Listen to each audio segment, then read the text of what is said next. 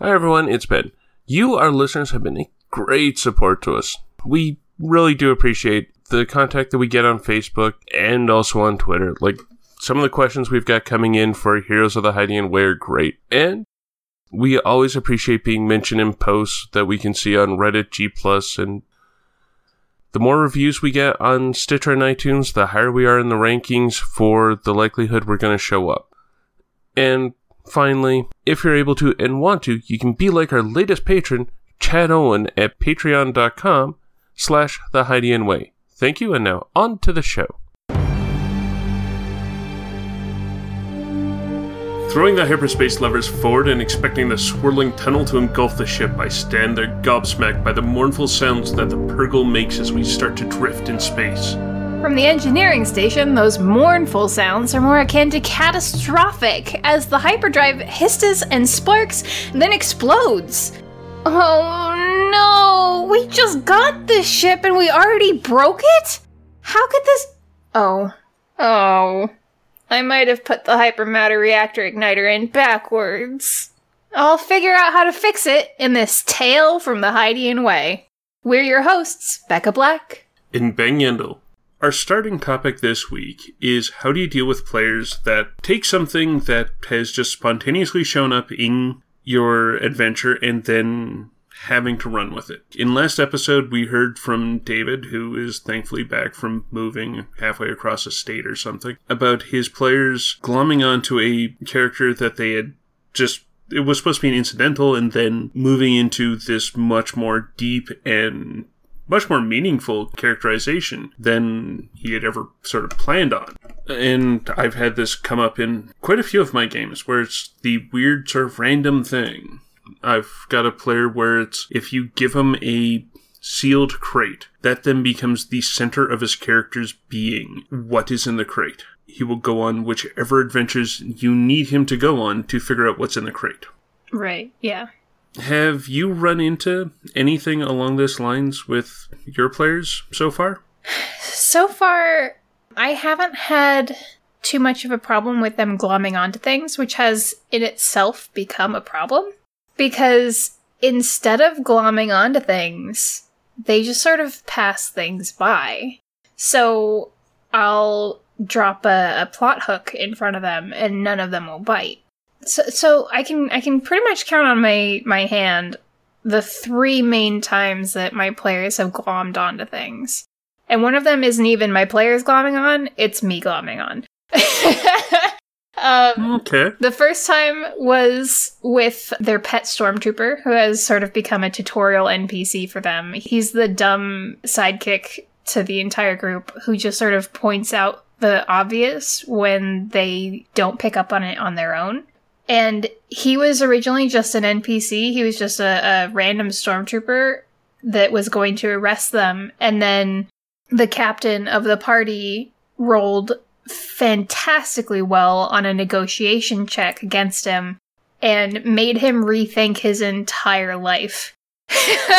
And so he took off his helmet and he had his whole squad go to the cantina instead of arresting them, and he lost his job because he later questioned his superiors, and I wrote a 50-page backstory for him, and he showed up again and became part of the crew. But the first instance of one of my players actually latching onto something was the original tutorial NPC I had planned for the group was a droid that looks pretty much exactly like the Android logo. Okay. And his name is Carl. He's a C4RL, Compact Relations and Linguistics. So he's basically a protocol droid with astromech capabilities. I made him specifically for the party to make up the difference between the skill sets. They have a certain skill set amongst them, and there's an obvious gap in that skill set. So I was like, okay, I'll make this droid fill that gap so that when they end up needing to talk to people, because none of them are good at talking to people. They haven't ever used the droid for that capability.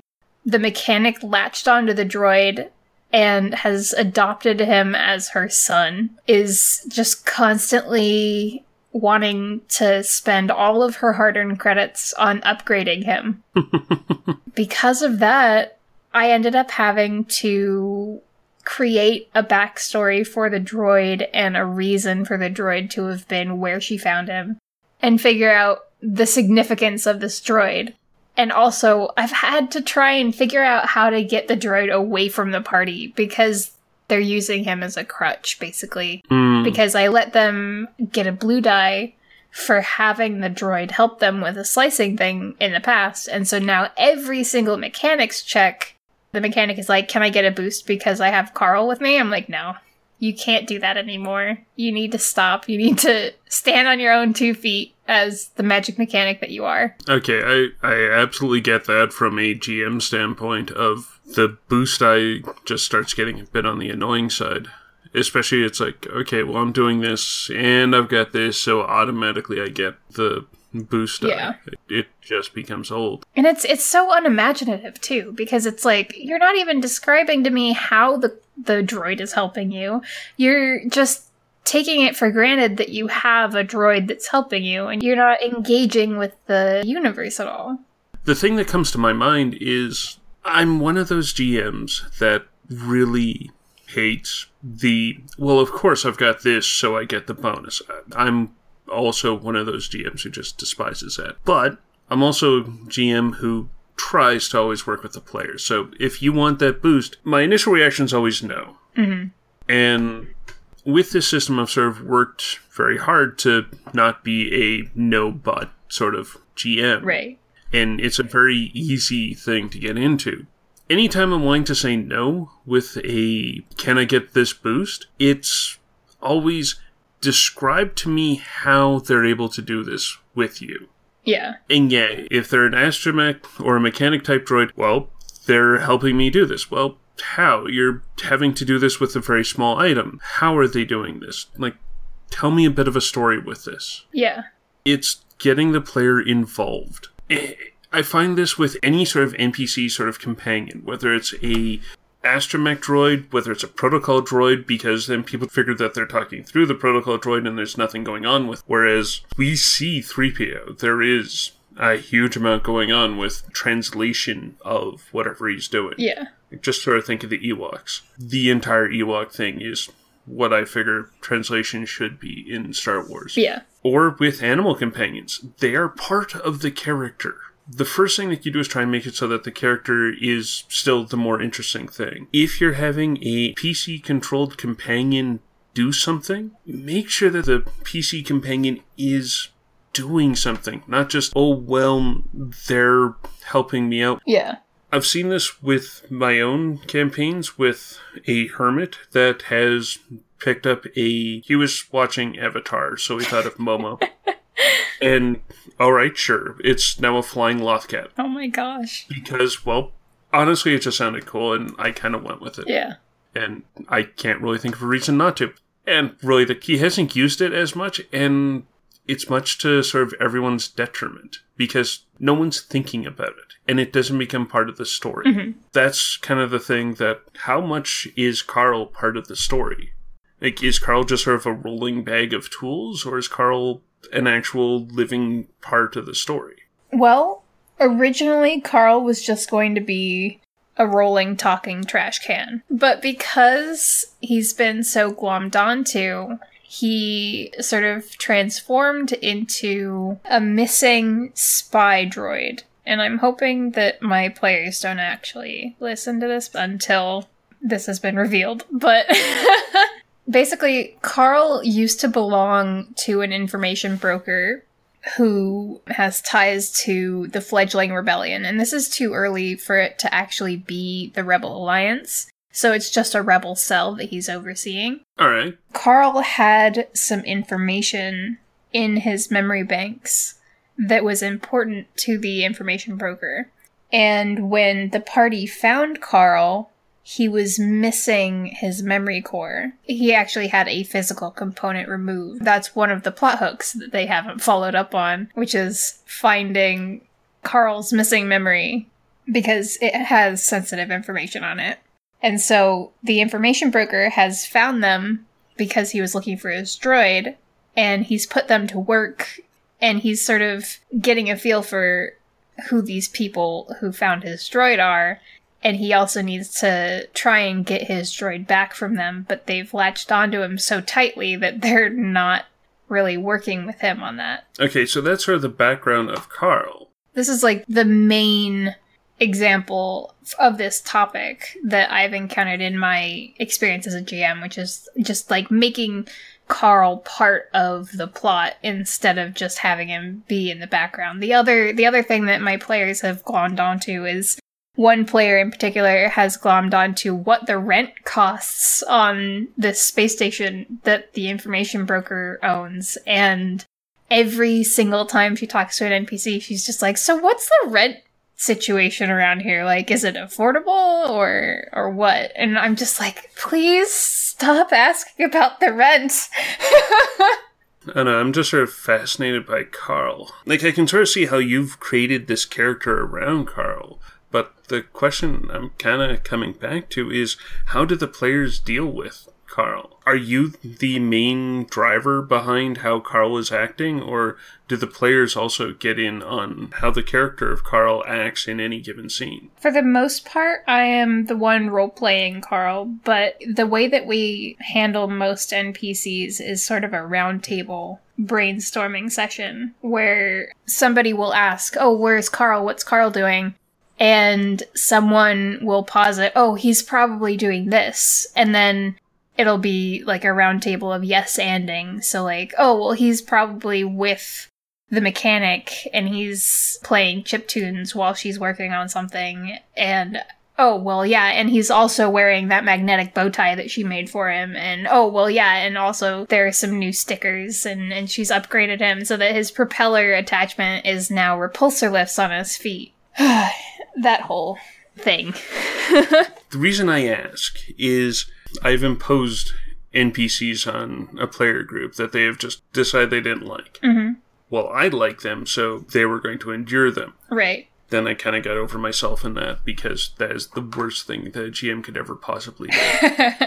Creating recurring characters that the players have to interact with, that's one thing. That helps provide a sense of continuity. Right. Having essentially a GM PC that they find odious, that you aren't willing to have die, that's another thing. Yeah. I'm guilty of that. I did it in Saga, and it's a lot easier to kill characters in Saga. That one I now look upon rightly died. I've had this happen in a few things. I've told you about the Rancorn in one of my campaigns, right? Right, yeah. That's actually a great example of this. This is a character that, honestly, I was expecting them to fight. Mm-hmm. This is a character that will never, ever, ever fight.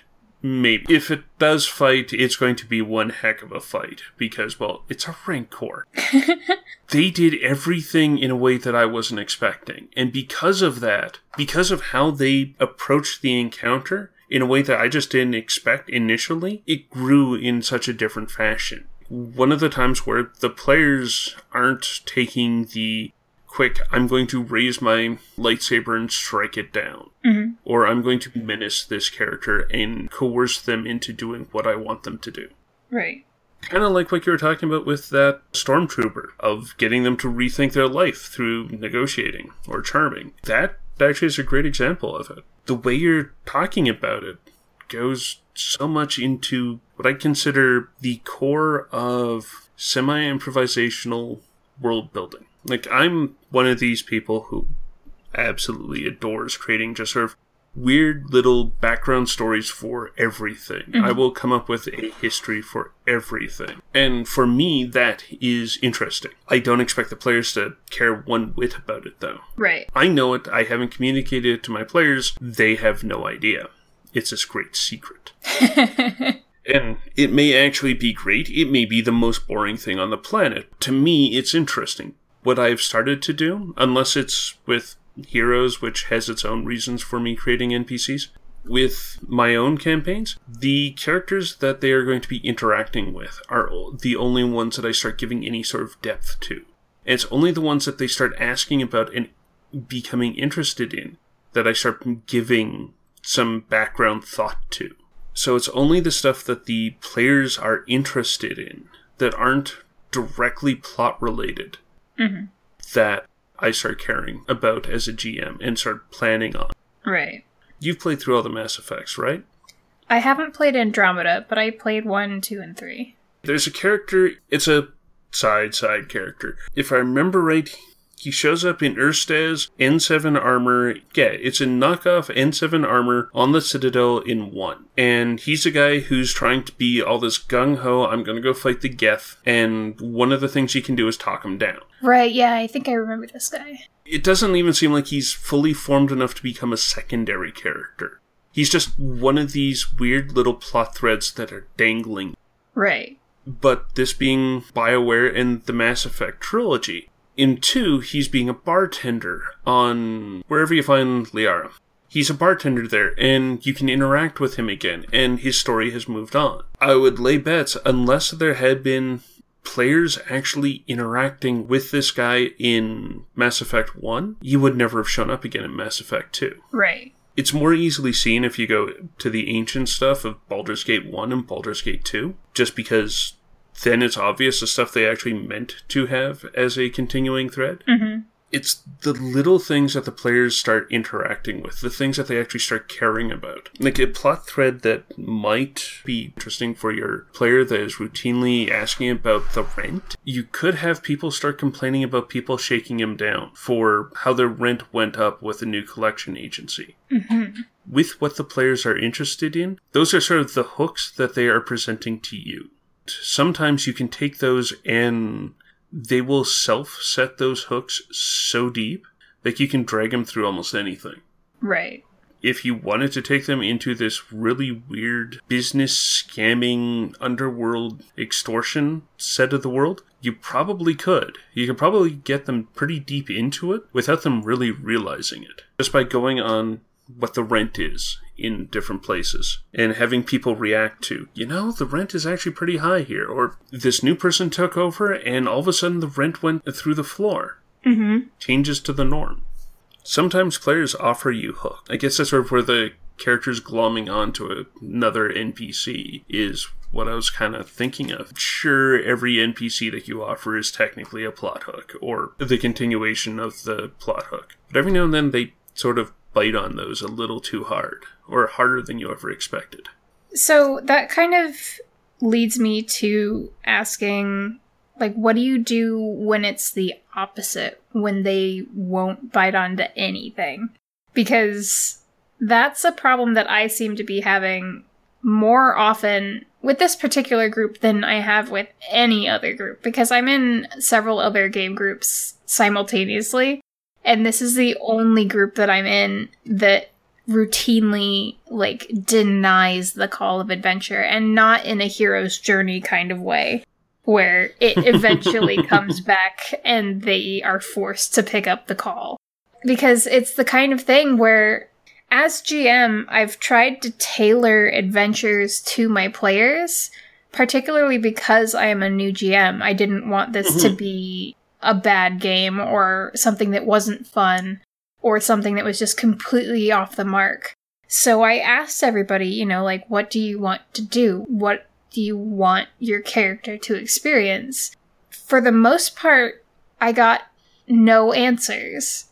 I asked my players what their character's goals are, and one of them said, oh, well, other than this romantic subplot, I don't have any goals. Or one of them said, well, my character doesn't really have motivation, so I'm gonna have to think about that. And so we run into these big stopping blocks where they aren't giving me anything to work with, and so I try and come up with things on my own, and then they don't bite. They had to deliver some poisoned cakes to a shipping depot to swap with a shipment of not poisoned cakes, and they were going to be allowed to keep the edible cakes as part of their payment. Okay. And they were excited about that, but then they got to the shipping depot and found it had been ransacked by pirates. And instead of investigating the warehouse, instead of seeing a dead body and going towards it and figuring out what happened, they decided to leave because it was too dangerous. And so, in hindsight, I can recognize that, as GM, I should have stepped in and been like, okay, well, now the townspeople think that you ransacked the shipping depot. And so the only way that you can get out of this is to clear your name by finding what actually happened. But in the moment, several months ago, when I had even less experience as a GM, I just didn't think of it, and I was just panicking. At one point, I will tell you about my first GMing scene and how badly that went. But there's so much context that needs to be built up. For what you're asking, though, and for the solution that you've given, that's actually a pretty good solution. That's actually a really good solution. The direct consequences of them, if you want to go completely old school, that's sort of the Maltese Falcon in a way. You start taking a look at the wrongfully accused. Right. Okay, well now you have to clear your name, otherwise you can't do anything. This being Star Wars, the first thing that can happen is your ship getting locked down, so now you no longer have the easy means of escape. Right. You're right. Do exactly what you now know to do. But in the middle of a session, that's really hard to come up with, especially as you're new. Personally, my initial thing was have a patrol of pirates come around after. They're working cleanup crew. Having a simple minging group of pirates or whatever you're wanting. Just being there to essentially scare them further towards. Right. Because I can see, a body laying on the ground, last thing you want to do is touch it because, well, then your DNA's on it. And then the stormtroopers are coming after you, and then everyone thinks that you've done this. I've dealt with players like that. Sometimes you do need to have the boulder rolling after them to shove them so that they're running out into the line of people with blowguns. Right. Sometimes you do need to do that. Sometimes you gotta be the rocks fall, and if you don't dodge, everyone dies. You can only use that so often. It's harsh, and you can only do that so often before it becomes boring on its own. Yeah. What you're asking also makes a huge amount of sense. How do you keep tossing things out in front of the players so that they actually bite on things? It kind of sounds like that group is just not engaging with a story. Some of it is they aren't quite sure what they're wanting to do. Well, sometimes if they're not giving you ideas, you're definitely doing the right thing of trying to put ideas in front of them. Want to do this? Well, okay, at the end of this particular scene and path, well, okay, then we go on to the next thing. And after that, no, now you're getting chased by these arachnids because, well, you seem to be wanting to do something. Yeah. Or you're getting chased by zombies. Or we can pull out the big guns and have you getting chased by clowns. Yeah, it's really difficult when there's two extremes, and it's either they have no ideas, or they have ideas that conflict with their character development. For however long we've been playing, we've consistently hit this brick wall of a character not wanting to go along with the plot hook because it's too dangerous, because the player is concerned for the welfare of their character rather than playing their character the way that they've described them as increasingly reckless. And so instead of a character that's increasingly reckless, we end up with a character that's increasingly cautious. This character also happens to be the face of the party and the captain of the ship, the owner of the ship that they're all on.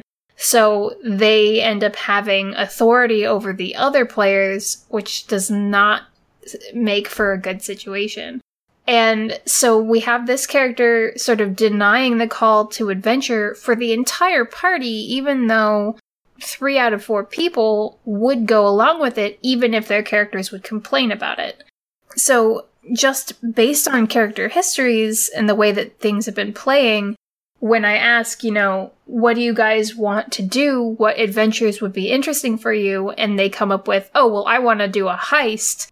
It's like, okay, well, if I write a heist for you guys, you have to actually do the heist. You can't just say, yes, we're going to do a heist and then be like, oh, it's too dangerous halfway through and then bail. Okay, this sort of combines something like you've already said into what you're describing. And also something that is sort of a general RPG trope, the shadow crew. The exact opposite of what your current crew is. You know how in some role-playing games, your party will fight their mirror image. Yeah. All the way down to the goatee. Their mirror. Exactly. Sort of going back to the idea of consequences. Okay, so they're doing a heist. They're doing the prep for the heist, but then they bulk at actually doing it. Well, they've already done all the prep for the heist. Someone else can take advantage of this. Someone else can just sort of waltz in there and do it. They can point to all this other prep that has been done that doesn't have the successful group's fingerprints on it. They decide to do the heist, or at least that's what the stormtroopers are thinking.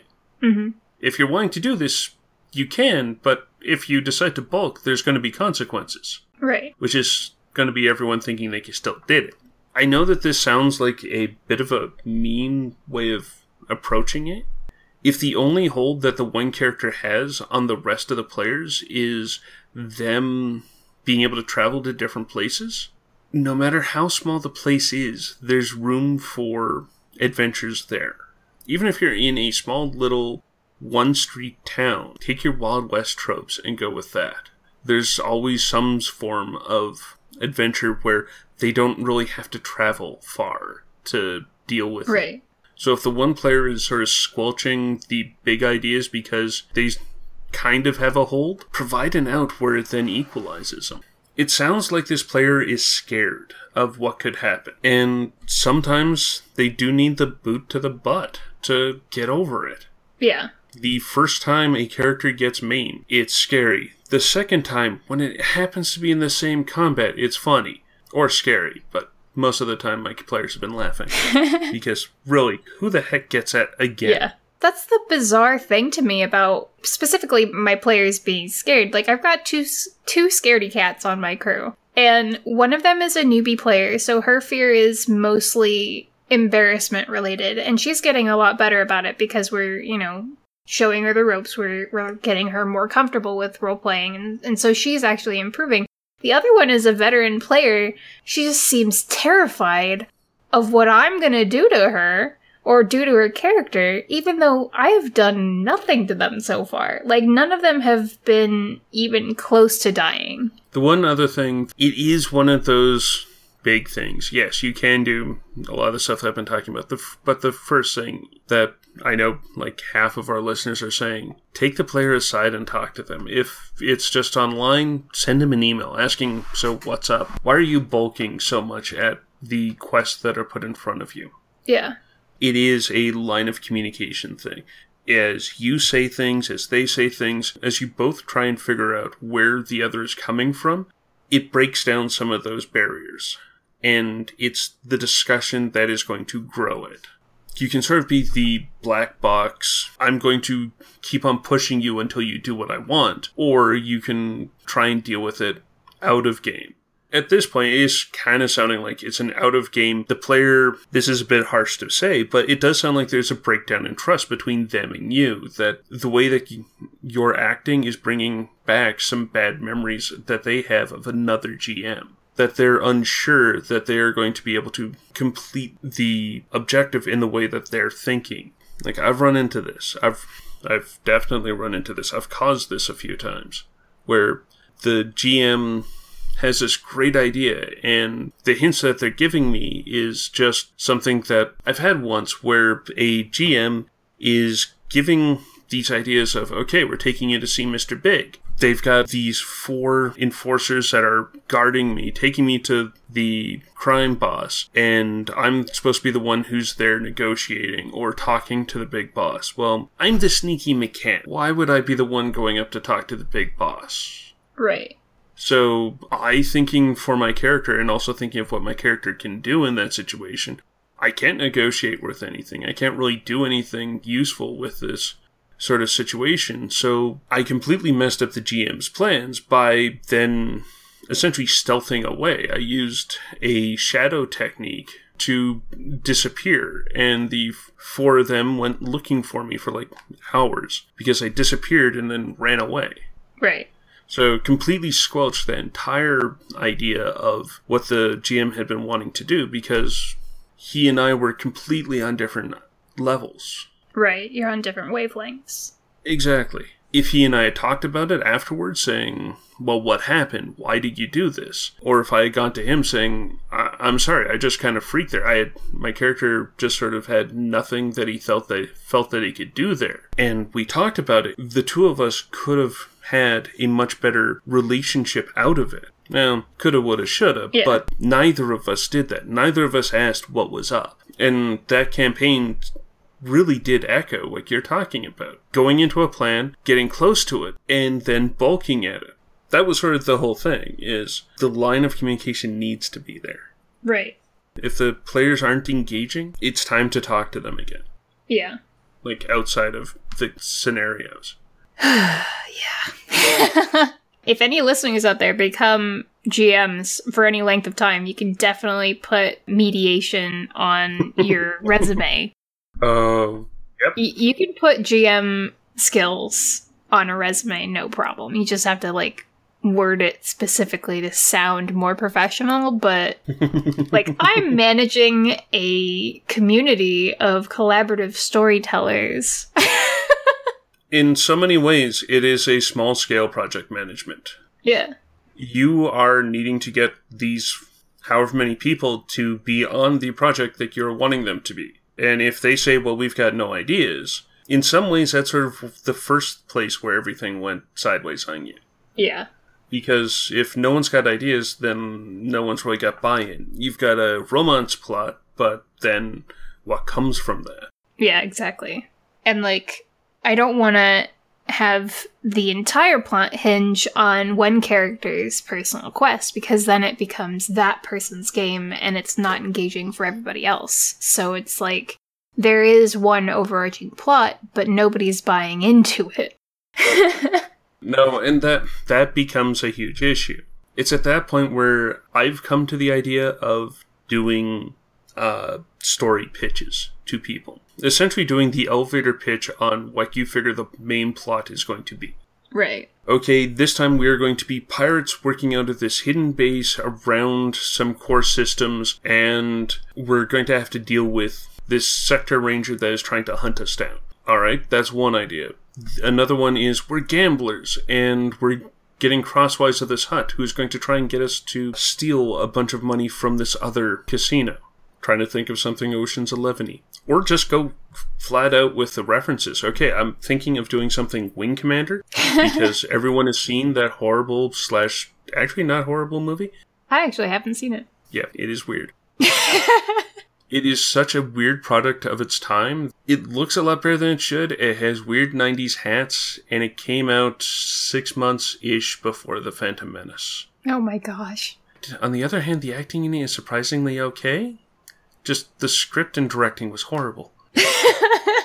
I'm wanting to do a weird, sort of desperate starfighter thing. So that's Wing Commander's my shorthand for that. Mm-hmm. Because it's more desperate than any other starfighter thing I can think of. It's like a Battle of Midway style, but even more desperate than that because it's one carrier versus a flotilla. Right. Or you've got, like, I'm wanting to do an Ocean's 11 thing, or I'm wanting to do a Jason Bourne type thing, or I'm wanting to do a Leverage type thing. And you've got these sort of mental shorthands of, okay, well, what are we wanting to do? Are we wanting to do a corporate heist, like Leverage / Ocean's 11? At least get the shape of the idea from the players. Another way of doing it is present it to the players as a problem. Say to them, okay, I'm wanting to run a heist-type Leverage thing. Get them to come up with a few plot ideas. Yeah. If things are completely toasted, one of the things is the begging for XP setting creation sheets, which they're pretty good. You come up with descriptions, locations, organizations, all these different things. It's this creative thing of just out-and-out world building. The thing about it is that it's player-based world building, so they have a bit of a buy-in to it. Right. I guess that's kind of all where I've been coming from. For the players to be interested, they have to feel like they can be involved with the adventure, and also they have to have some form of buy-in. Whether it's as a player party and they've got these interactions, or whether it's the world and they've created this cantina that you've then fleshed out, and like everything that they do is based around this little hole-in-the-wall bar that is down below street grade that one of the characters is living a couple flights up on. You're pitching stuff. Essentially, you're throwing as much spaghetti at the wall as you can to see what sticks. Yeah. once you finally get that one thing that sticks, you can build from there. I probably should have done a lot more of that before my campaign started, because honestly, just saying, hey, make characters and then throw them into this plot that you guys don't know anything about was, on my part, one of the worst story collaborative ideas that I've had. Although, just talking about this stuff now, I have a good idea for a new campaign. Okay, I was talking about that campaign where I was playing that sneaky guy but shortly after that, the GM could tell that the group wasn't gelling, so he spiked it and tried coming up with a new idea. And sometimes you gotta kill your darlings. Be willing to, at some point, you've got to be able to be willing to say, this isn't working. Yeah. I like you guys as players. I know that we can make something that does work, but what we're doing now doesn't. Yeah, there's a certain point where you have to hit the hard reset. When you're doing that, hopefully you've learned something. It absolutely sounds like you've learned a lot of things. I definitely have learned a lot about being a GM and about storytelling in general just by running this game. And there's a lot in hindsight that I would change if I could. I definitely think that all of the mistakes that I've made that I can recognize as mistakes are valuable learning opportunities. It's particularly hard for me because sometimes I can be socially inept and kind of blunt and abrasive. And so dealing with social mediation is particularly hard for me because I just want to, swear and tell people things really bluntly, which doesn't really work for certain delicate flowers in my friend group. I will absolutely admit that there was one time that I used one player against another because the other one, they come in late and they were trying to completely change the direction of the campaign. Mm-hmm. The rest of the player group was still on this campaign or were willing to work towards what the campaign goal was. And right. I didn't step in when I probably should have. I still feel bad about that because I really should have stepped in and mediated better. Yeah, mediation is hard. It really is. Because it's a lot of confrontation-based interaction. It is and it isn't. So much of it is asking what's wrong and being willing to accept what the answer is. And being able to ask, okay, so what can we do about this? The huge, biggest trick is not getting angry at them for what they say. At least I find. Not taking it as a slight against you, just as a slight against the situation. I personally, my knee-jerk reaction to things isn't to take something personally. I try and view things as objectively as possible, which is why I tend to be more blunt and brutally honest, even when I probably shouldn't be. Certain friends in my friend group are the type to leap first to taking things personally.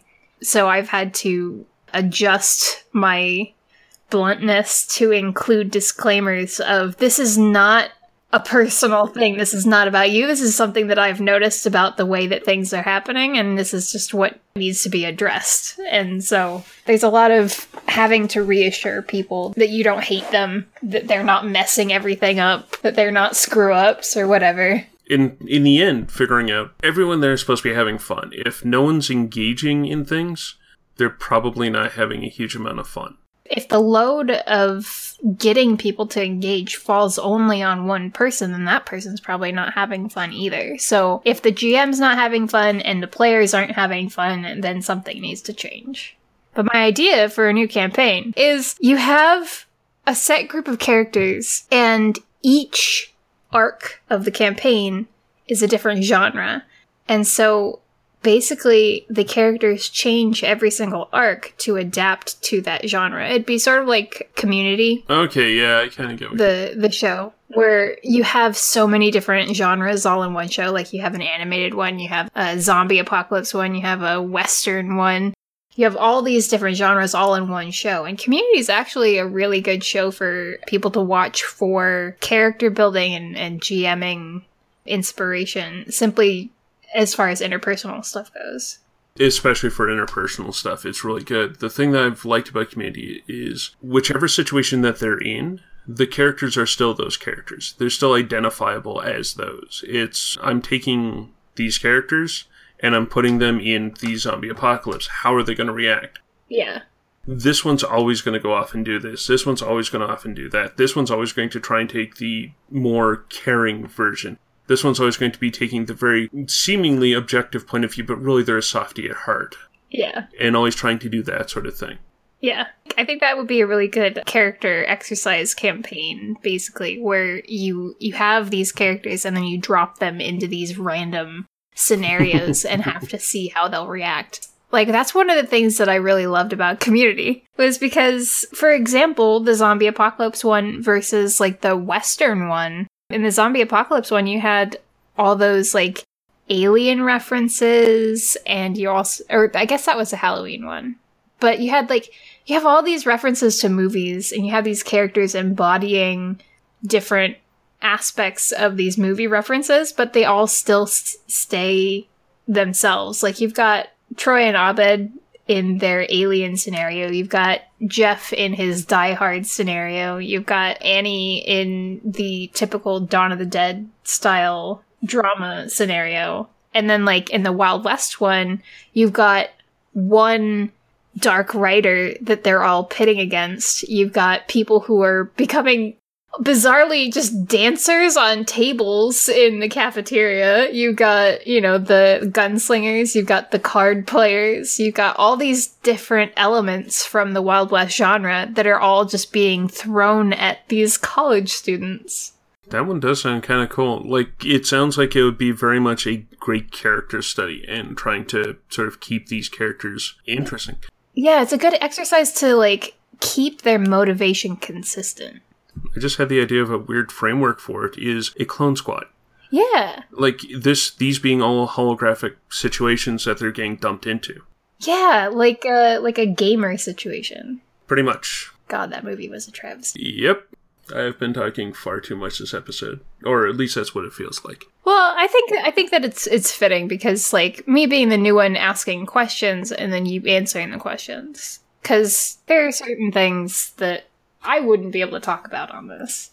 Well, since we are at about that time, my final thought towards this is I have learned through long and painful and many dead campaigns and far more dead PCs is the players have to have buy-in to whatever campaign you're doing. If you ever ask me about the Sleeping Rancor and my relationship with that modular encounter, there's something that you can point out in my initial description to point out why my first encounter with it went so horribly wrong. It's because the player wasn't really caring about what was going on at the table.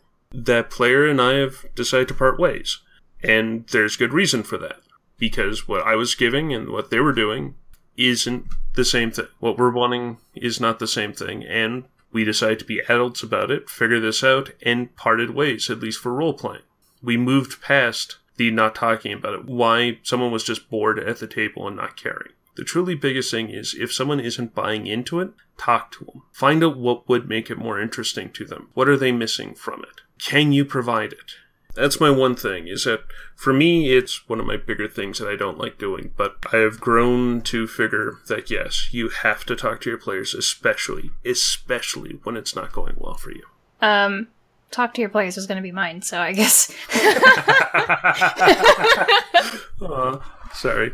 In order to not reiterate, talk to your players, which is paramount. It is the most important thing. Like, that is the number one most important thing that I've learned as a GM is you have to talk to your players. And, like, it's not even just as a GM, it's in life. Communication is the most important thing in any relationship.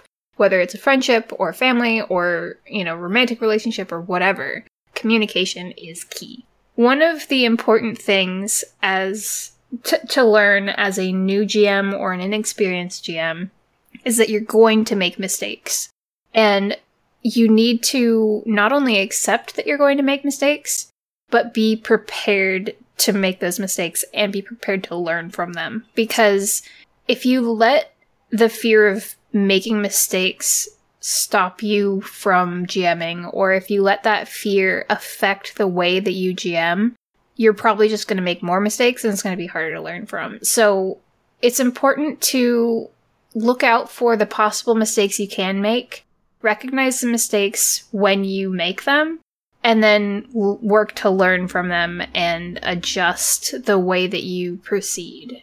When my players bailed on that one job with the pirates, I should have, as a GM, stepped in and made it their prerogative to finish the job to clear their own name. Like, that's a thing that you can think of in hindsight. I think in French it's called l'esprit d'escalier, the spirit of the stairwell or something like that. It's something that you think about later that you should have thought about in the moment.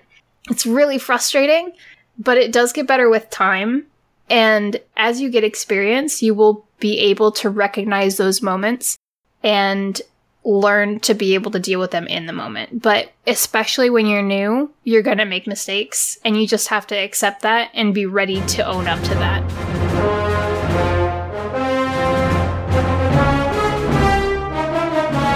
The engine room has more wires strung across it than a conspiracy theorist's workroom as I slide the backup igniter into the receptacle. Gently. Alright, Becca. This should work. Just be gentle with those controls up there. Thanks, Ben. I'll do my best. Did I mention that I'm not a mechanic? Because I'm not a mechanic. I'm a learner at best. I'm sure we'll learn even more on the next Tale from the Hydian Way. You can find show updates on Twitter at the Hydian Way, and I'm at Shadowblinder without an E. And I'm at Deuterium Ice. We are all at thehydianway.com, where you can find previous episodes, links to things we talk about on the show, and our live play podcast, Heroes of the Hydian Way. Our podcast is on iTunes, Stitcher, and Google Play, where you can find more episodes and help us out by reading and reviewing us. Drop us a holocom at tales@thehydianway.com. We're also on Facebook as Tales from the Hydian Way. If you like what we do and want to support the show, you can find us at patreon.com/thehydianway.